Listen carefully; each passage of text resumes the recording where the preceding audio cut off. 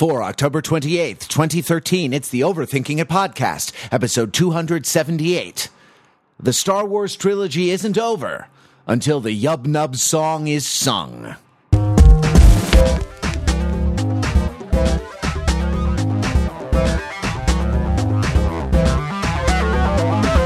Welcome to the Overthinking It podcast, where we subject the popular culture to a level of scrutiny it probably doesn't deserve. I'm Matt Rather, and I'm here with the panel. In a minute, we'll be joined by special guest Zach Gialongo, who is the writer and illustrator of Shadows of Endor, which is a Star Wars Ewoks comic book. And we're going to have a conversation about Star Wars, about Ewoks, about making comics for Dark Horse and for Lucasfilm, and we're looking forward to that. Before we get to that, though, panel question of the week for you. This is kind of a sad week. There have been a couple of deaths recently. Today, as we record this, the death of Lou Reed has been widely reported and even more widely Facebooked. And that is sad, and may he rest in peace. But also the death earlier this week of Marsha Wallace, who voiced Mrs. Krabappel on The Simpsons, and also I think was on the Bob Newhart show and had a great career in entertainment herself. So in honor of Mrs. Krabappel and in honor of the great work of Marsha Wallace on The Simpsons, panel, your question this week: who was your fourth grade teacher? And tell us something interesting about them. First in the alphabet, if his internet bandwidth holds out, we are very honored to be joined by Matthew Belinkie. All right, here's the deal. I've been trying to. I thought it was a bit. I thought that was a bit. You know? That was your shtick? No. It legitimately did. One of those days. But I've been trying to figure out an answer to this question. I have a blank about my third and fourth grade teachers. First grade, Mrs. Walker. Second grade, Mrs. Ink. Fifth grade, Mr. Del Negro. I don't know where I was in some secret government training program, and that I learned all sorts of, hopefully, I don't know what it was, either code breaking or counter espionage or some sort of Ender's Game style combat. And I was, hypnotized to forget all this. And at some point in my life, somebody is going to utter a trigger phrase, and it's all my fourth grade teacher's going to come back to me, and it's going to turn out to be Harris. Do you remember what you learned in fourth grade? I mean, could we go at it from a point of view of like association? Do you have any memories of fourth grade? You would have been, 9 years old? Yeah, you know what? I think what I learned in fourth grade, to bring it full circle, was all the lyrics to the song Trouble, which was on the Songs in the Key of Springfield album. And I memorized. Matt, Rather, are you trying to activate Belinkie's secret terrorist mission? Yeah, I don't know. Let's stop this. Yeah, I wouldn't pry so deeply into this black hole, scalded into my frontal cortex. But no, I remember. I feel like I was there. I feel like, but whoever taught me clearly made so much of an impression on me. I had to black them out because otherwise I wouldn't be able to continue with my. Yeah, well, that is dark. Okay, well then let's move on. Let's move on from there. Pete Fenzel, you're next in the alphabet. Sure. So my fourth grade teacher was Mrs. Kuzi, and Mrs. Kuzi, who's still with us as far as I know. I haven't, of course, seen her in a long time. We don't hang out, but she had a couple of pretty strong reputations among the fourth grade teachers. One of them was being tough. She was very tough. We did a lot of work. She was very proper. And she was very composed. I know that she dressed very well, and I don't think it was during that year, but I think at some point afterward, I had the occasion to visit her home, and it was very, very nice and well put together. The biggest thing that differentiated Mrs. Kuzi from the other fourth grade teachers was she had a really outsized segment of the year that was dedicated to the study of ancient Egypt. To the point where we would select roles in the ancient Egyptian kind of professional case sort of social class structure, and we would have an Egypt parade of just our fourth grade class through our public high school in our sort of sheety, tunicky togas, or not togas obviously, but tunics. learning to write hieroglyphics, your name in hieroglyphics sort of phonetically with eagles and baskets and whatnot. I remember choosing to be a scribe. So I had a little scroll. I had a little piece of paper rolled up with a string around it.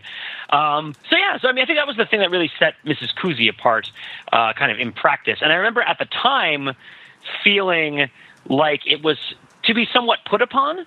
And I don't mean this in any sort of, disrespect, but at the time it felt like you were kind of getting a bad draw if you drew Mrs. Kuzi as your teacher. But in retrospect, I feel like it was very much the best draw because it was the teacher that I felt like pushed me especially hard. And you did the most interesting stuff, even if it was stuff that required extra work. And perhaps part of my own sort of inboard tendency towards pedantry was fed and nurtured during this particular stage of my education. So I'm grateful for my fourth grade teacher. So, absolutely. Perhaps we have Mrs. Kuzi to thank for your extraordinary prowess as an overthinker. It's possible. It certainly prompted me to pay a lot of attention to detail to a bunch of things I would not have otherwise have cared about. It probably doesn't. It probably don't. No. We have Ewoks to do. Go ahead, yeah. You're right. Sorry. Moving right along. Mark Lee, you are next in the alphabet. Hey, so I don't remember who my fourth grade teacher is, but I'm going to fall back to third grade because that's what we got. We're going to war with the army we have, not the army we want.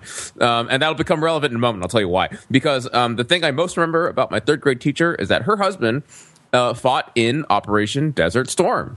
It was like the first time that we went to war with Iraq. The time that we won more than the last time that we sort of won. But what I think is interesting about this is, and this I'm going to tie this to both what the second Iraq War joke that I made at the beginning, as well as our topic about the Ewok graphic novel. I'm going to tie all this together with this. When I was young, when I was in the third grade, the world was very simple. We were the good guys. We were the Rebel Alliance, the Ewoks, they were the Kuwaitis, and the Stormtroopers, the Galactic Empire, those are the Iraqis, and we kicked their butts. And then now, in our sort of post 9/11 world with murky geopolitical conflict lines and things like that, things are a little bit different. I look at an Endor and think, oh, maybe the Galactic Empire, maybe that's us. And maybe on Endor, maybe there are Ewoks and there are Duloks. That there's a very complex tribal situation going on there, and we're sort of getting into something that we don't quite fully understand. Life is simpler in third grade. Do they know it's Christmas on Endor?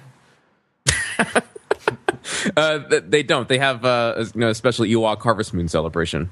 They don't celebrate Christmas on Endor. So my fourth grade teacher's name was Jeanette, and of course I went to a hippie school where we called our teachers by their first names from kindergarten. So, and in fact, I went to a high school like that. So I did not address an instructor as Mr. or Ms. So and so until college, at which point it was Professor so and so. The interesting thing about Jeanette was that she was a sort of big hippie, even among the big hippies at my school. And she, not big in stature. She was sort of a gaunt woman. She was English, and she changed her name. Frequently. So some of the classes that came up behind me would not know her as Jeanette. They'd know her as whatever she changed her name to. And if they referred to their fourth grade teacher, I might not recognize her, even though it was the same person. But the interesting thing about Jeanette was that in her pedagogical plan for the fourth grade, instead of doing an extended unit on Egypt, what we did was something called the Island Project, which was a very long sort of multi-month sort of research and creative project that also involved a sort of role-playing.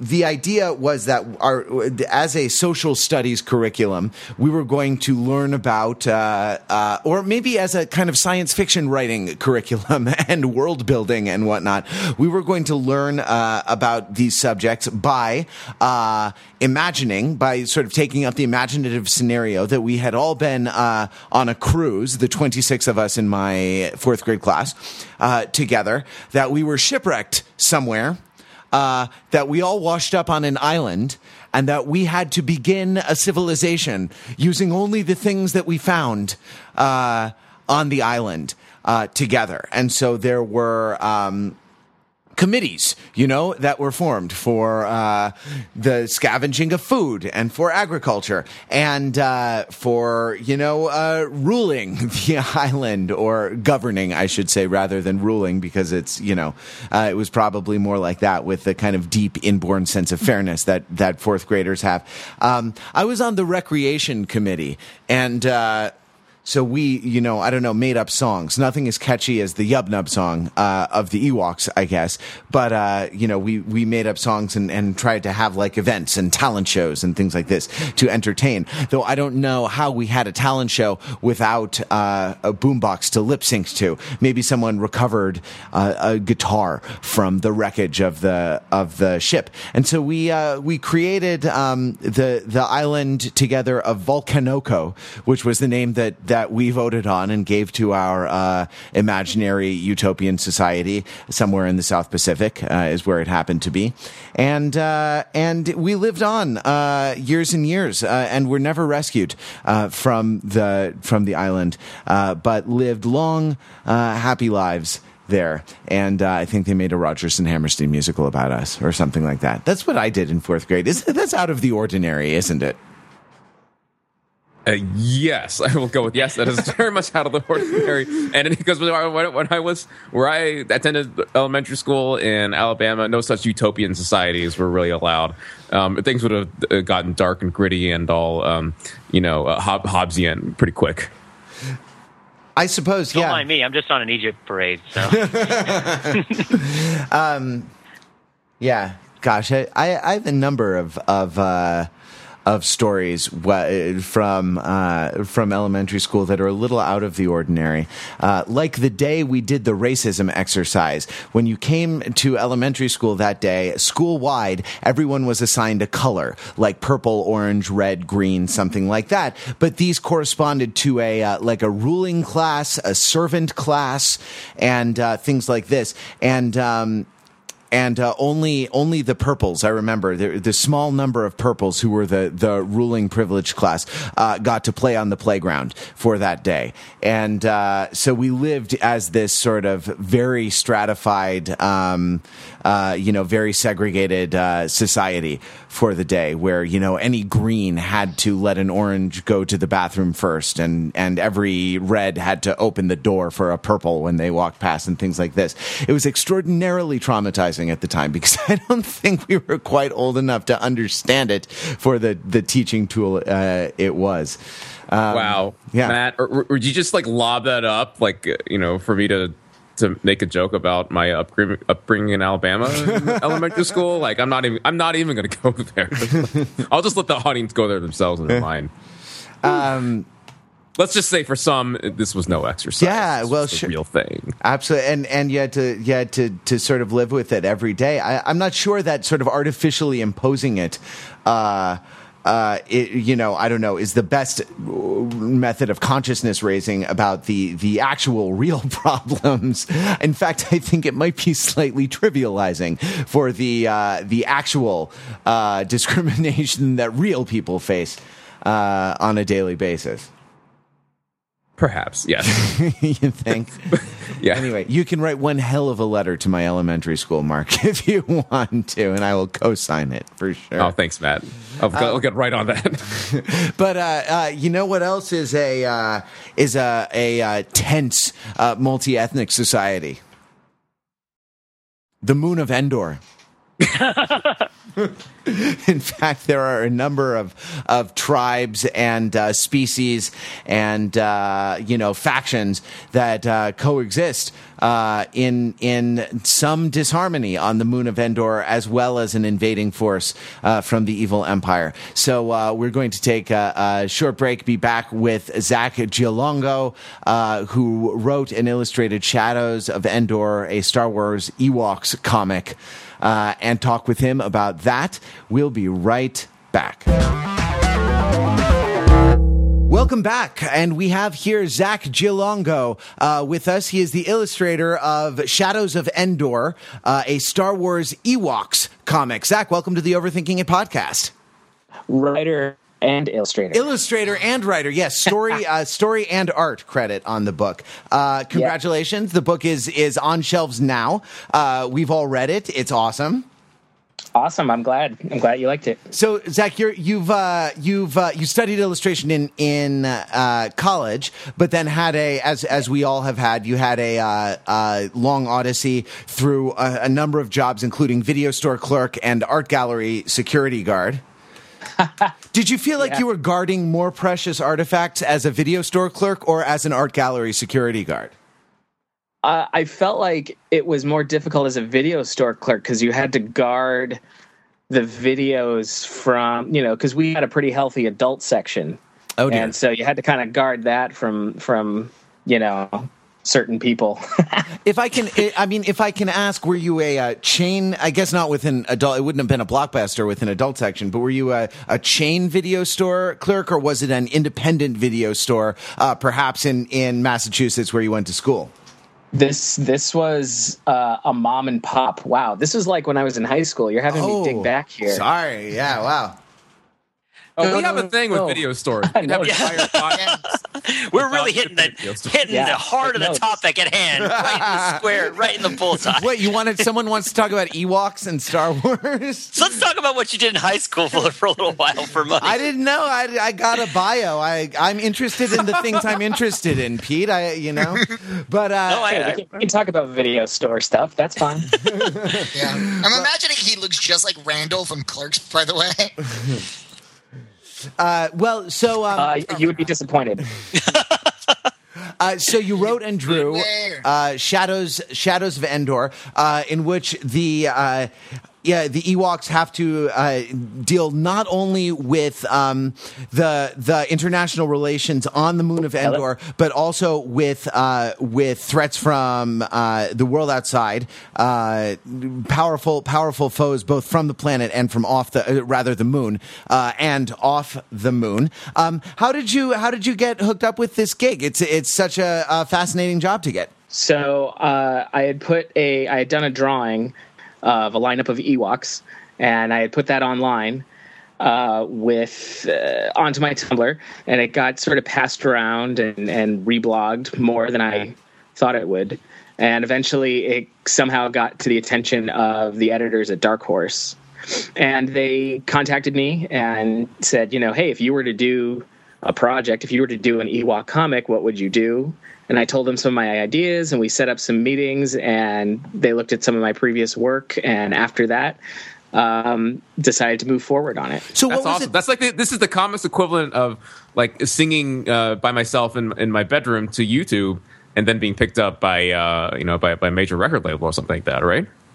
Yes, except like one of the things I actually just talked to I did a talk with some college kids, and I told that story, and I said, but the thing is like I still had to back it up with my previous work that I could do a comic. So it's not necessarily like I was discovered that way, but it was a way to break the ice and then be able to set up that meeting and have that talk. So what drew you to the Ewoks? So you had a history go ahead. What drew you to the Ewoks? What was the thing? I mean, because unbidden, right? It's not like you got a commission to do it. You naturally posted on your Tumblr. So what was the thing that really just stuck with you about the Ewoks, that you wanted to see a book about them? I always loved them as a kid, and I mean, growing up. They were actually my favorite part of Star Wars. I was born in 1979, so by the time Return of the Jedi came out, I was square in that demographic for Ewoks. And the movies, the Ewok movies had come out, and the cartoon was on TV, and I just I loved them as a kid.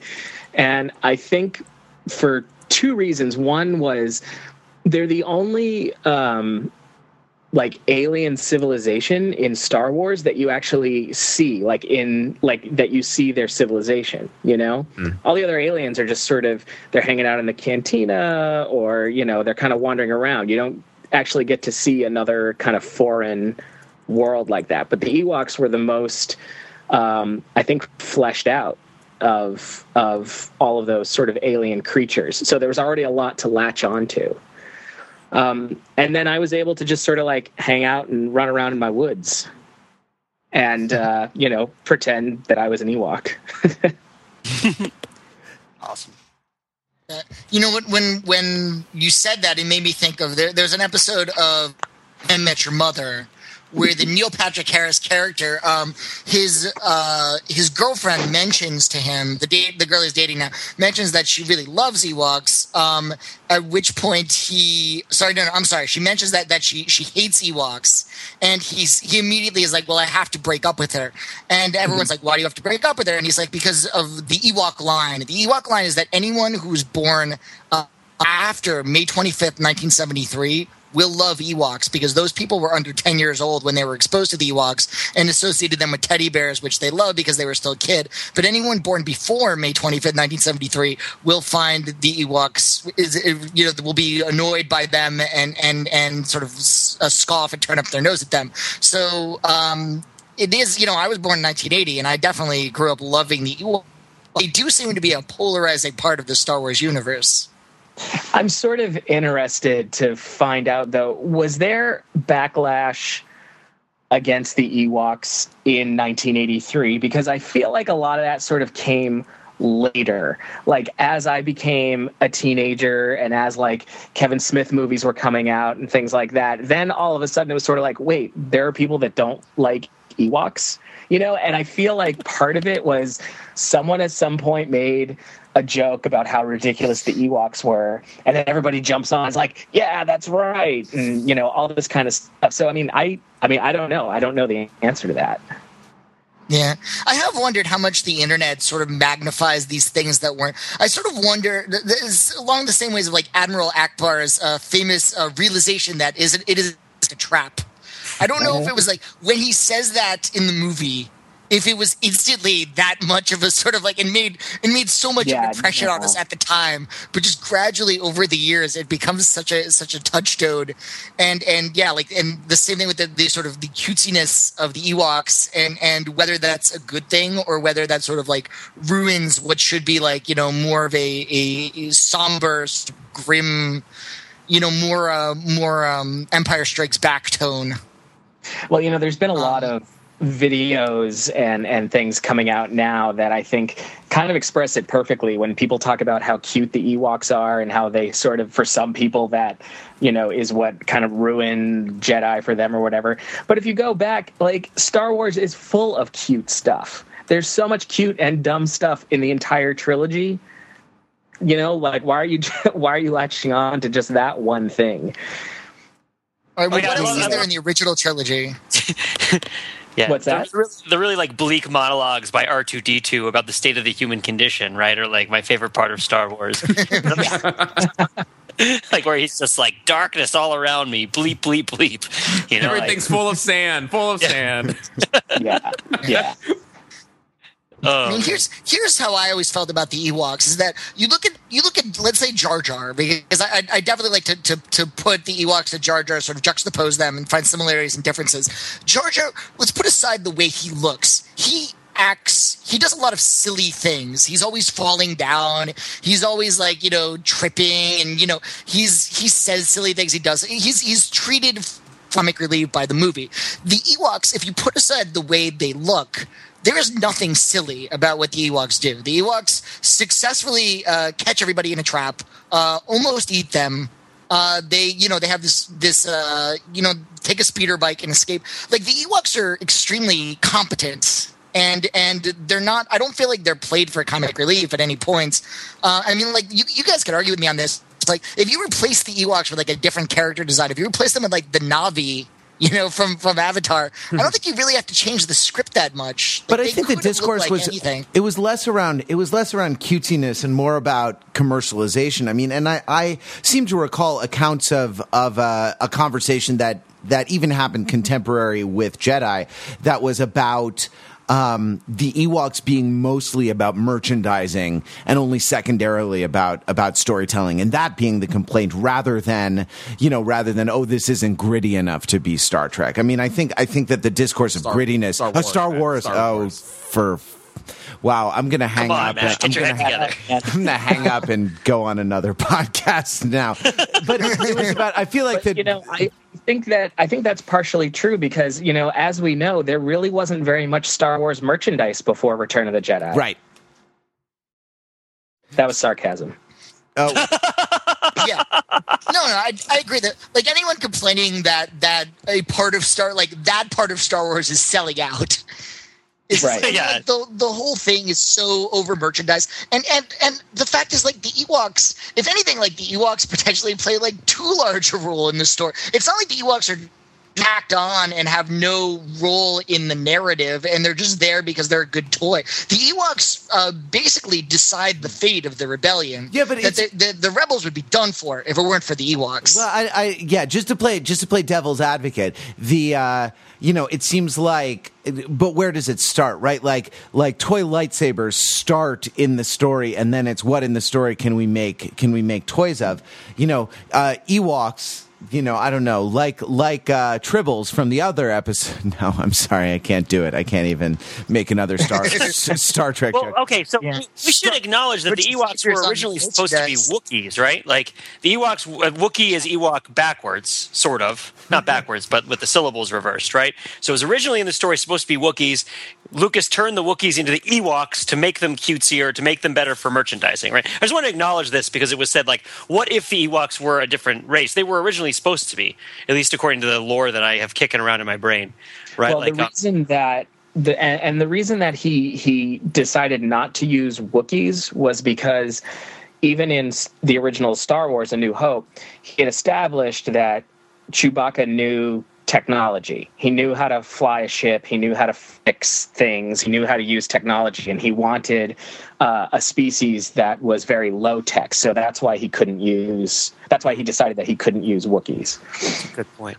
Actually, this brings up something I'd love to ask about your perception of Ewoks, because it is very different. We talked a little bit about how the Ewoks, I mean, Matt tied on by saying the Ewoks are pretty smart and competent, but the Ewoks have that sort of classic colonialist thing going on where strange technology appears to them as like divinity, right? They think C-3PO is a god because he's this strange visitor, golden visitor from another world.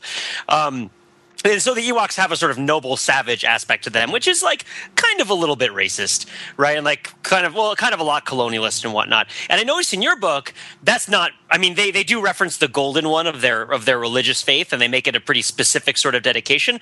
But the Ewoks talk and act like sophisticated adults, right? Like they speak in a presumably transliterated English or translated English, right? That is pretty complex grammatically, and they feel like they are fully formed human characters, even though they look like teddy bears, which I feel like in certain aspects of the way they communicate in the movie is not the case. So you sort of stepped them up. I mean, did you confront this sort of Rudyard Kipling issue with the Ewoks when you were coming up with how to formulate these characters? Take up the white plastic man's burden.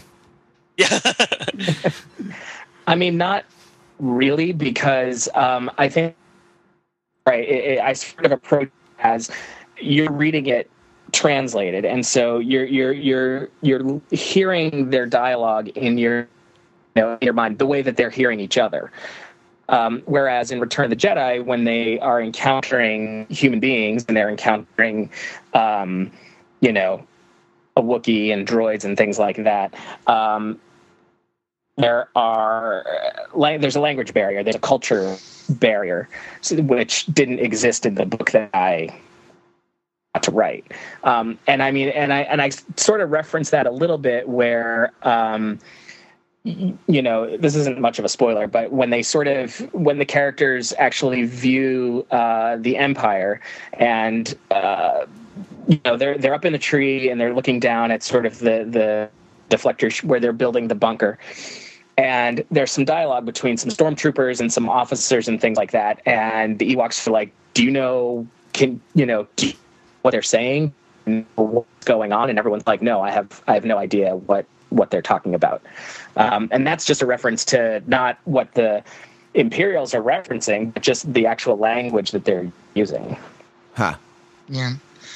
Now, reading the book, I'm guessing that somewhere, if you go into the room that you grew up in Massachusetts, there's a battered VHS tape that has the Ewok Adventure and the Battle for Endor, very, very worn out and much loved. Is that a good statement?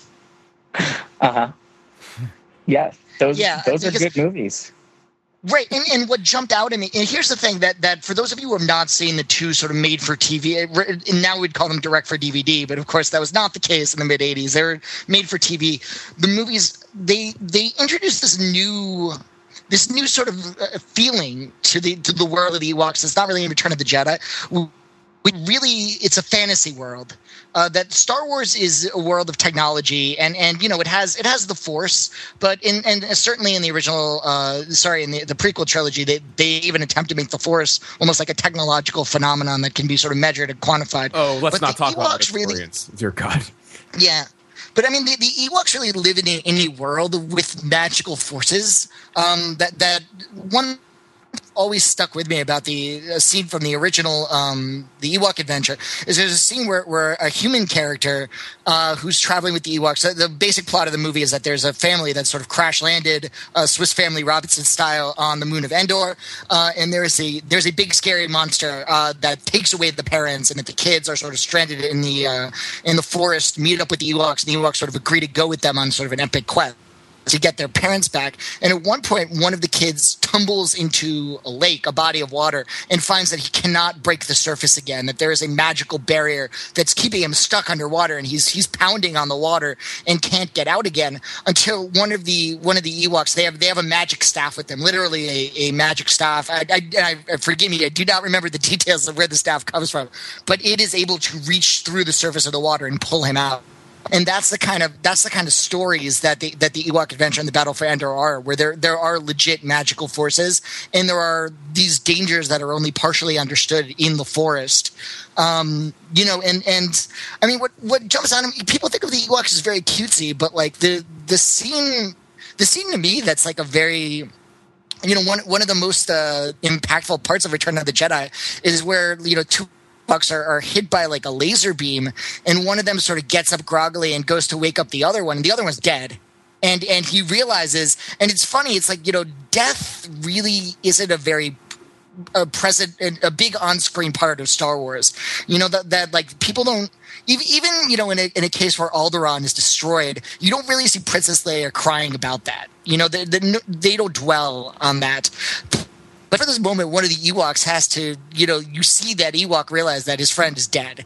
And to me, it's like, yeah, they look cutesy, but like their world is really dangerous and full of like a lot of kinds of death that are stalking you in the night. And that to me came out really well in the graphic novel. Oh, thanks. Well, I mean, kind of back to what you were saying before. I mean, when Alderaan blew up, we didn't see any people from Alderaan, I mean, other than, Princess Leia. So, you don't have any connection with those people. I mean, we don't even really know what the planet looks like. But when you see the you've seen in Return of the Jedi, you've seen the Ewoks, you're familiar with them, you're familiar with their world, and all of a sudden, one of them gets blown away. And I think that the whole that is to show, war and fighting is awful and people die, including, so what do? You take one of the fuzzy, cute characters and you kill that one off, to really drive that point home. But also, back to what you were saying about the Ewok movies being more magical and fantasy-like, those movies were actually, I've been told, were actually a dry run for Willow, which I think makes total sense. Oh, yeah. Doesn't surprise me at all.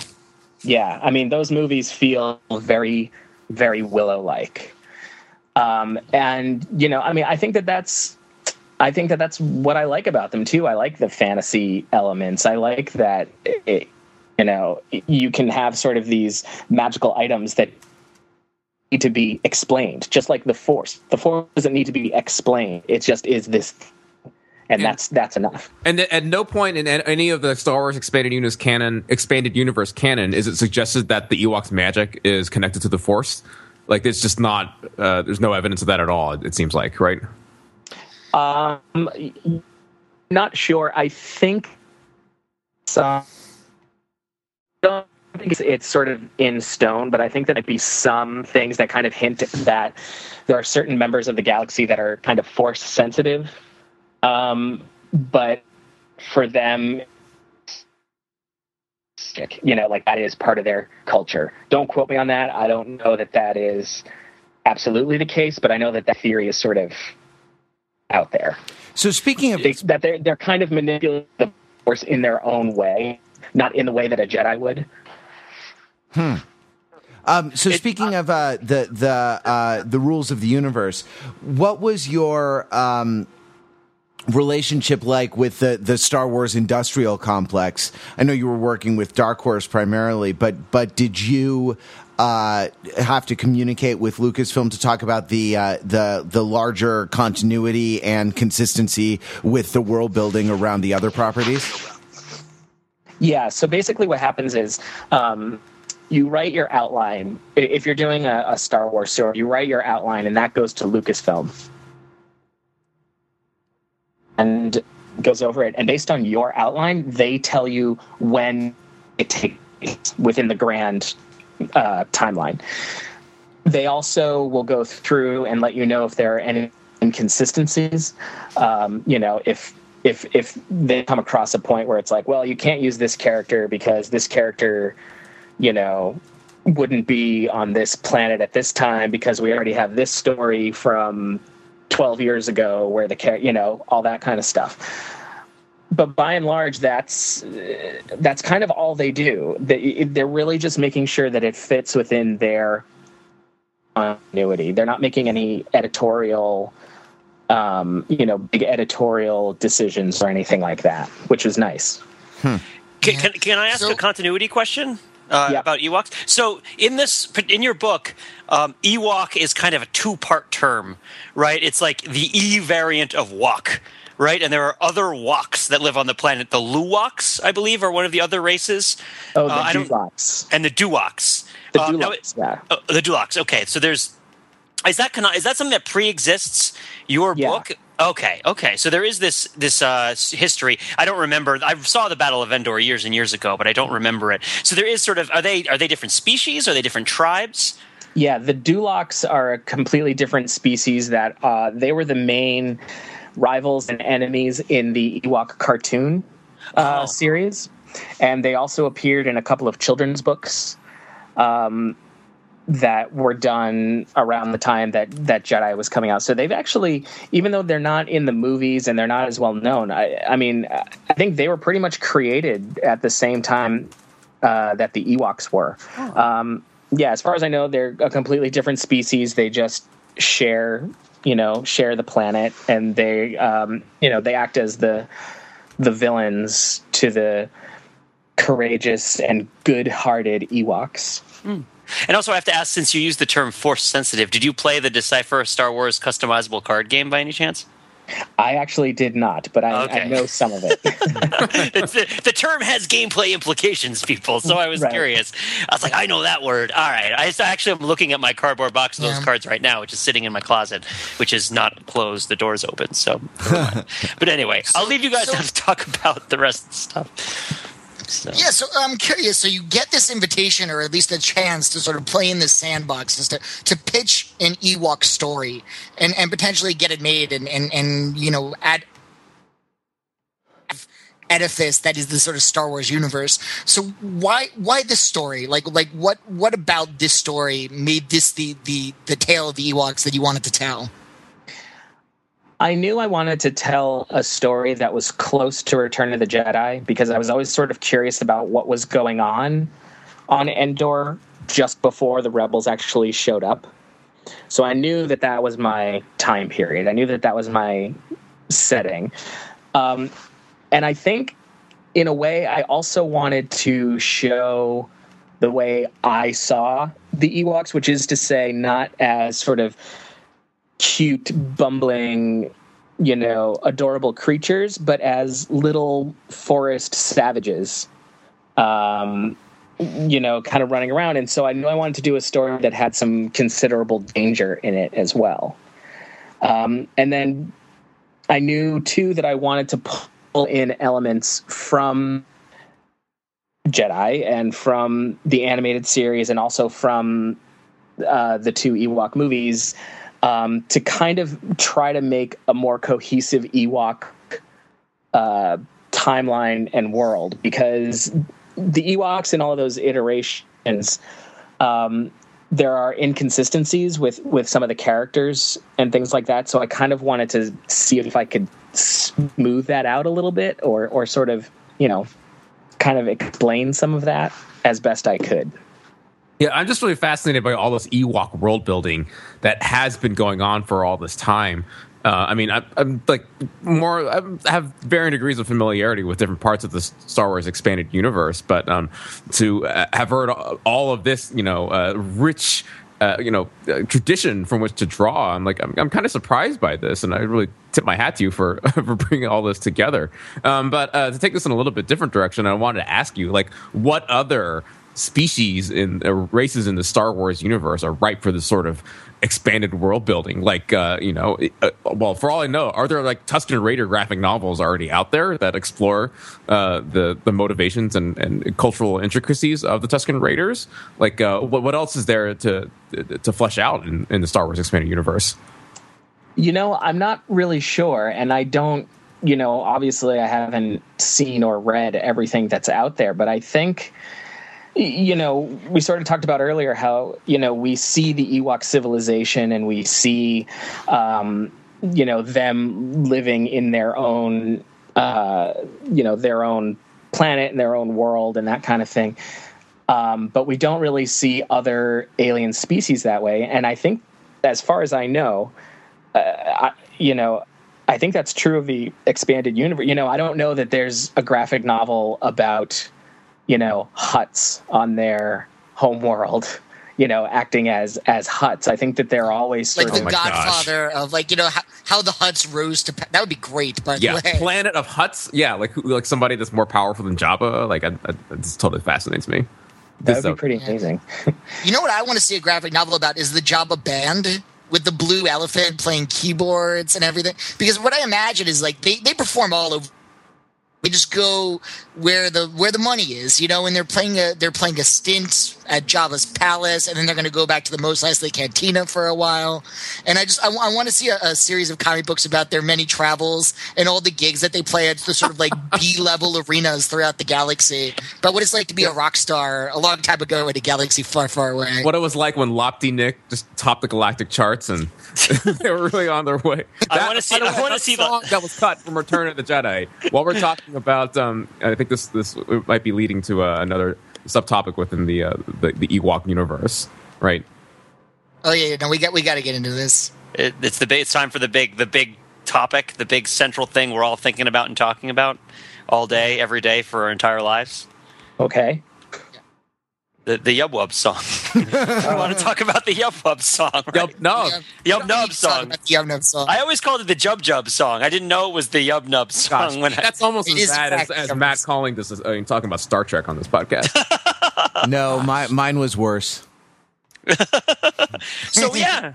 I mean, nothing will be as bad as that. But I mean, as the biggest Ewok fan on the podcast, Blinks, do you want to talk about the Yub Nub song a little bit and sort of pose the question to our guest as to how to discuss it?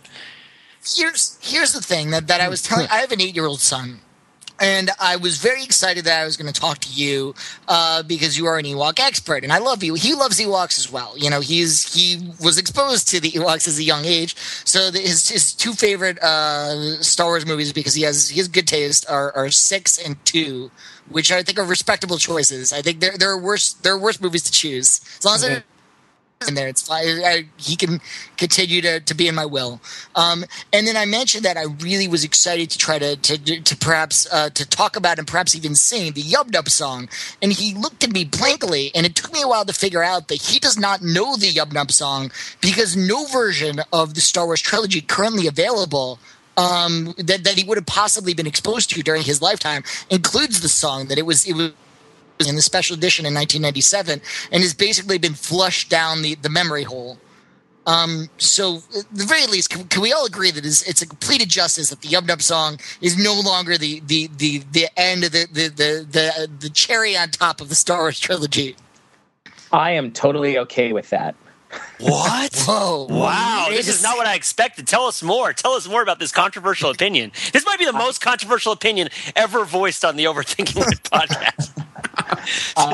I think that the Return of the Jedi Special Edition ending is superior Go on. to the original. Go Yeah. on. Go on. Keep going. I'll hear this out. I have to admit that, I mean, the Yub Nub song, it I don't think is an appropriate way to end, this 3-movie epic journey that we've been on. I mean, the thing with the special edition is there's hints of it. There's still sort of an Ewok chorus in the background. There's still Ewokese being spoken, sort of, you have kind of like the little Ewok voices and stuff. But I think that it's a lot more moving and it's a lot more, it is serious but also hopeful, whereas the Yub Nub song is kind of just silly. I don't see that I've stung disagree you. with no, I don't disagree with anything you've said. The Ewok song is completely silly, and if Return of the Jedi didn't exist and you offered me 2 versions, one with the Yub Nub song and one without, and you asked me like which one was a more impactful ending to my epic trilogy, I would have no hesitation in saying that the Yub Nub song is ridiculous, but it's my ridiculous song. And this may be a bit of a see. You're 6 months older than me, so this may be a generational thing. I feel like I grew up, and to me, the Star Wars trilogy isn't over until the Yum Num song is sung, and it's sort of like it feels wrong. It feels to me it's sort of the way like Old Lang Syne. We don't know what it means, but we still sing it in midnight. Yeah, we absolutely do know what it means, by the way, but continue. Well, we don't know what it means. It's in Middle English. It's like from Chaucer, and then. It has like 1-2 words in it that are sort of Scottish, I believe. The rest of it. But I see your point. I definitely see your point. It's. I mean, I guess one thing that always struck me about the Yub Nub song is how they play the music on the helmets of the dead Imperial soldiers. They still do that in the special edition version. Oh, so they keep that. So that's okay. Oh yeah. Yeah, but the native tongue of the Ewoks. I mean, I guess to think about it from more of a syntactical standpoint, what is if we push aside the silliness factor for just a second and think about what is the difference in the meaning to the Star Wars trilogy and the Star Wars series in general of movies if it ends with a giant epic transplanetary celebration versus it ends with sort of a rather intimate celebration in a tree forest in a treetop village, right? Because the Ewoks are also kind of Luddite. They're pro magic, but they're also kind of not just non-technological, but I feel like in the relationship with the audience, they're anti-technological, right? Because they're nice. It's like, even though they are brutal and they're potentially cannibalistic and, they do all these, they're violent and they're martial, they're presented to the audience as a far superior and kinder and gentler alternative to the Imperial stormtroopers. And in that sense, sort of strike an anti-technological tone. And I wonder. I definitely don't think it's a coincidence that the original one, they blow up the Death Star, which is this ultimate expression of technology taken to the nth degree, and then they return to their tree fort in their earth tone, in their green earth tones, to have their organic awesome to eat on Endor. That Zach can probably detail the diet better than I can, but it is sort of like a bad. I mean, they're a bunch of hippies at the end, and the song to me, even though it was 1983 that it was released, the Yub Nub song sounds very 70s. It sounds like it could have been out of Hair, and indeed, like the translation, the English the official English translation is very sort of new agey. I'm going to quote something. The power, celebrate the glory, celebrate the love. So it's basically gospel. Right. The age of Aquarius is what you're saying. Yeah. It basically is like we've destroyed the Death Star. The Death Star is no longer in the 7th sign, and so it's the age of Aquarius. Yeah, but and so right. And so putting aside the Yub Nub song, which I will allow you to do temporarily, but will be sung one way or another by the time this podcast ends. I do think that showing the shots of the celebration around the galaxy and returning it to Coruscant does something different. It changes the ending a little. Yeah, it's one of the questions I think that's raised by the prequels, and I don't want to take the focus away from our guests, and I'm curious what Zach thinks about this too. One of the things that's raised around once the prequels are in the picture, then the state of the Empire's existence starts seeming like kind of a temporary setback. Right? Like it's a thing that has a beginning, a middle, and an end. And there's an existent way of life that goes across the galaxy that predates the Empire by thousands of years. Then you have this intervening Empire thing, which lasts for like 20 years tops, right? And then it's over. And then you're sort of back to the way that people normally live. Whereas when Star Wars existed without the prequels, it seemed to me like there was this idea that the Empire was this huge deal that was everyone was sort of resigned to it being the way that things would always be. Right. And Luke, in the first movie, Luke is just like, I'm going to go to the Imperial Academy, as if like that's just the thing to do because that's what cool kids go. Yeah. I mean, I don't know. I think that is, or kind of even when, even when Han Solo is sort of poo-pooing like Jedi and the Force, like as kind of not existing, and it's like, dude, there were tons of Jedi running around when you were like a teenager. Like now, you don't believe in them. Yeah. Yeah, that always is a little bit of a gap between the events, the sequence of events in Star Wars and sort of the cultural discourse of the Star Wars people. Although it's not impossible for me to believe that's the way it would actually work out, right? Like if cell phones were to be banned today, like in 20 years, people would doubt they ever existed, right? Like, there are people who doubt that the moon landing is real. Like, actually, although I'm not suggesting that like Han Solo is like, a birther. He's like, the Jedi were an inside job. They never really existed. They were a conspiracy between the Alderaanian bankers and the Imperial military contractors. But no, it's show me the midi-chlorian certificate. Exactly. I often go back to this idea that the people of the Star Wars universe are sort of crazed fringe political people because they seem to take such drastic action in relative to their circumstances, at least in the original trilogy. Yeah. Hey, can I ask Zach? Yeah, I mean, oh, go ahead. No, I was just going to say that I find it fascinating when you get from Ewan McGregor at the end of episode 3 to Alec Guinness at the beginning of episode 4. It's like there's like 20 years there, but man, desert living must be harsh. Hey, Zach, did you have any qualms about naming one of your protagonists Tebow? No, yes, I didn't even make that up. Tebow. The character already existed. There's a pre-existing Tebow? Yeah. I didn't. Is it possible that the Tebow that we know was named after that Tebow? Does the timing of that work? I'm pretty sure that Tim Tebow was born after the Battle for Endor came out, right? Like, wait, Zach, where is Tebow from? Where is Tebow from? The Tebow the Ewok.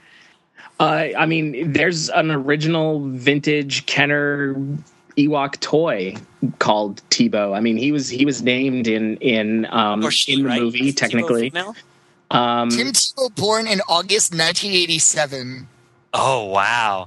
So it's maybe not he was named. So it's definitely his parents are giant Star Wars nerds. This just leads more credence to, I wanted to draw this picture of Tebow the Ewok, kind of like, doing the whole down on one knee, the whole thing, and just put like the original Tebow. Yeah. Totally. You should still do it. I feel like the night is young. Like, I feel like you still have time. Although Tebow is that joke. One of these, it is funny that of the two, Tebow the Ewok will be a viable joke for a much longer period of time than Tebow the football player. Which is kind of sad. But yeah, all of the Ewoks in Shadows of Endor, Tebow, Paplu, Wicket, Nisa, Latara, Logray, Chirpa, those were all named characters that all existed. In fact, the only two characters that I named, that I invented for the book, are the Dulok Aglok, who they meet, the one that has just like one arm, and then Zorani, the little Wisty the little Tinkerbell that they meet. But everyone else has a history and has appeared before. And, the comic book writer Paul Dini, who also did, Batman the Animated Series and all that. He was one of the original writers on the Ewok animated series. So really, he created a lot of these characters too. Wow. So I'm curious, you've obviously taken pains to reuse as much of the existing Ewok mythology as you can. What are the things that you've invented for this book that you consider the most significant additions to the sort of Ewok canon? Well, I think that the monster, the Griog, was also something that I came up with out of whole cloth. That didn't have any prior incarnation. That was me, and probably the lore surrounding that. I also there was sort of there was a lot of stuff that was hinted at in the some of the expanded universe kind of stuff, and for example, the witch Charal, who is in one of the Ewok movies, there was sort of hinted that she was a witch of Dathomir. So I made that in this story, like she comes right out and says it, that she's a witch of Dathomir, which is another expanded universe kind of thing. So I really just kind of wanted to take a lot of that stuff that it was sort of hinted at and actually just put it right in the book and say, nope, this is it. This is canon. This is how it goes. Mm-hmm. You came to fulfill the law, not to abolish the law. Yeah. I'm curious, from the other Ewok properties, are there Ewoks throughout Endor, or are they pretty much this one village? I think, I'm not sure, but I think there are some things that do hint and say that there are other villages, that there are other groups of Ewoks kind of scattered about. I think that Bright Tree Village is sort of the main one. Got it. Nice. So there are other Ewok stories to tell. Sure. I would love to see what the Ewoks on the other side of the moon are like. Maybe they're all really dark and nasty. I don't know. Are they the gritty Ewok reboot? You're going to go to like the forgotten Ewok continent. Exactly. You should tell the story of a bunch of Ewok teenagers who rob semi-trucks on the highways of Wok Angeles, and about an undercover Ewok cop who has to try to infiltrate their group of illegal street racers. the Wok and the would it be the Wok and the Furious? Yub. Yeah, the Yub and the Nubius. I want to do a story about Ewoks taking a fallen ATST walker and turning it into a hotel for Ewoks. Ooh. Like they all just live is that like a resort. Is that like an original idea? I can't think of any movie that's like that. It's original. You heard it here first. Hotel for Ewoks. Exclusive news on Star Wars Episode 7. Most of it will Teen take Wok place. sex comedy. Yeah, most of it will take place in a ATST hotel on Endor. Yes. Excellent. Well, I think we should probably leave it there. So Shadows of Endor will be available and is available on comic shelves and on Amazon, and either is or will be available in other outlets very soon. There's a link to it in the show notes, though, so you can go right to our show notes and get a copy. The first of what I hope will be many. Star the fans Wars have to demand it. Yeah, absolutely. So go demand, raise your fist to Dark Horse and to Lucasfilm and say, we want more from Zach, and we want more from the Star Wars Ewoks series. Zach Giolongo, lift your spear and say yub nub. And a big yub I know nub. it's a stretch for you to say that. Yeah. a big yub nub to you, Zach. Thanks for being on the Overthinking It podcast. Hey, thanks, guys. And that's also it for the Overthinking It podcast this week. You can contribute to the show if you have anything that you want to say about goings-on on the moon of Endor, or if you want to, I don't know, post a YouTube video of your own rendition of Ewok Celebration, also known as the Yub Nub song. You'll find a link to it, by the way, in the show notes. You can email us at podcast@overthinkingit.com. You can call or text 203-285-6401. That's 203-285-6401. Or you can leave a comment on the show notes for this episode. Next week, we never call our shot before we do it, but next week I'm calling it. We're going to talk about Ender's Game, the film, and it will be the climactic conclusion as well to the Ender's Game book club series of podcasts and forum posts that have been going on Overthinking It. You can see the final one covering chapter 15 and the whole book that will be released this week on. It's going to come out on Wednesday, October 30th. There is a new episode of Overthinking It Pop Fixers, and very soon there will also be an Overthinking It Pop Fixers audio feed, so check out the site for that. Pete, don't tell me who won, but did you have a fun time doing the Gremlins episode of Pop Fixers?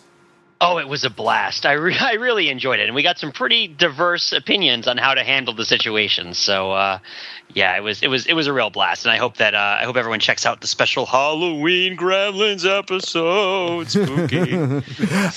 The hosted by Riddick himself. In the person of our own Pete Fenzel. That's on YouTube right now and on Overthinking It right now, and will be available as an audio podcast with a subscribable podcast feed very soon. Gosh, that's enough to plug for now. That's a whole bunch of stuff going on the site right now. So we hope you come check it out at Overthinking It, where we subject the popular culture to a level of scrutiny it probably doesn't deserve. Yup, nub. Nope. Each up, yup.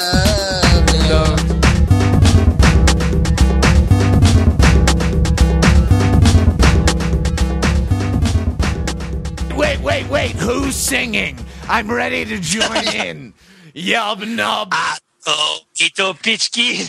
Gonna stop playing. Oh, yeah.